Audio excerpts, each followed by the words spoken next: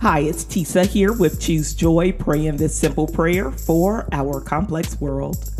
Misinformation aside, there is so much about COVID-19 that we do not know. Those who are experiencing the long-lasting effects of COVID have symptoms as varied as the individuals. We do not know the long-term impact of mRNA-based vaccines used to combat the virus. But thanks be to our God who knows the beginning and the end of a thing at the same time. So I want us to agree in prayer today that those impacted by long COVID or post-COVID symptoms will be healed and have a full restoration of their bodies. Pray this prayer with me. Lord, we call you holy because there is none like you in all the earth. None who can heal in an instant, remove all pain in the blink of an eye, and make dead things live again.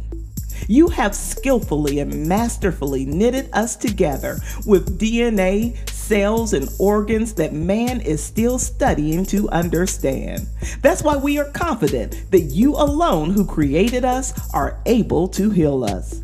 It is our prayer today that all who believe will experience healing that will baffle doctors and defy science.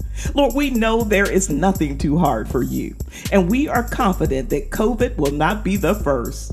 We are believing that every symptom and the impact on every organ will be reversed in the name of Jesus.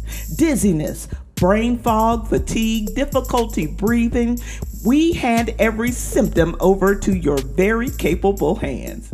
Your word says that when we cry out for mercy, that you hear our prayer.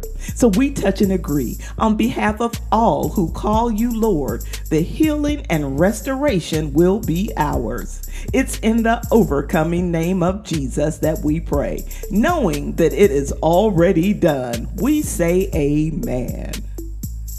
Thank you so much for praying with me here today at Choose Joy with Tisa. I am praying for everyone who is still being impacted by COVID and those who are experiencing long COVID and post-COVID symptoms. God will heal, and I am a believer that there is nothing too hard for our God. If you're listening on YouTube and this prayer impacted you in any way, please share it with a friend.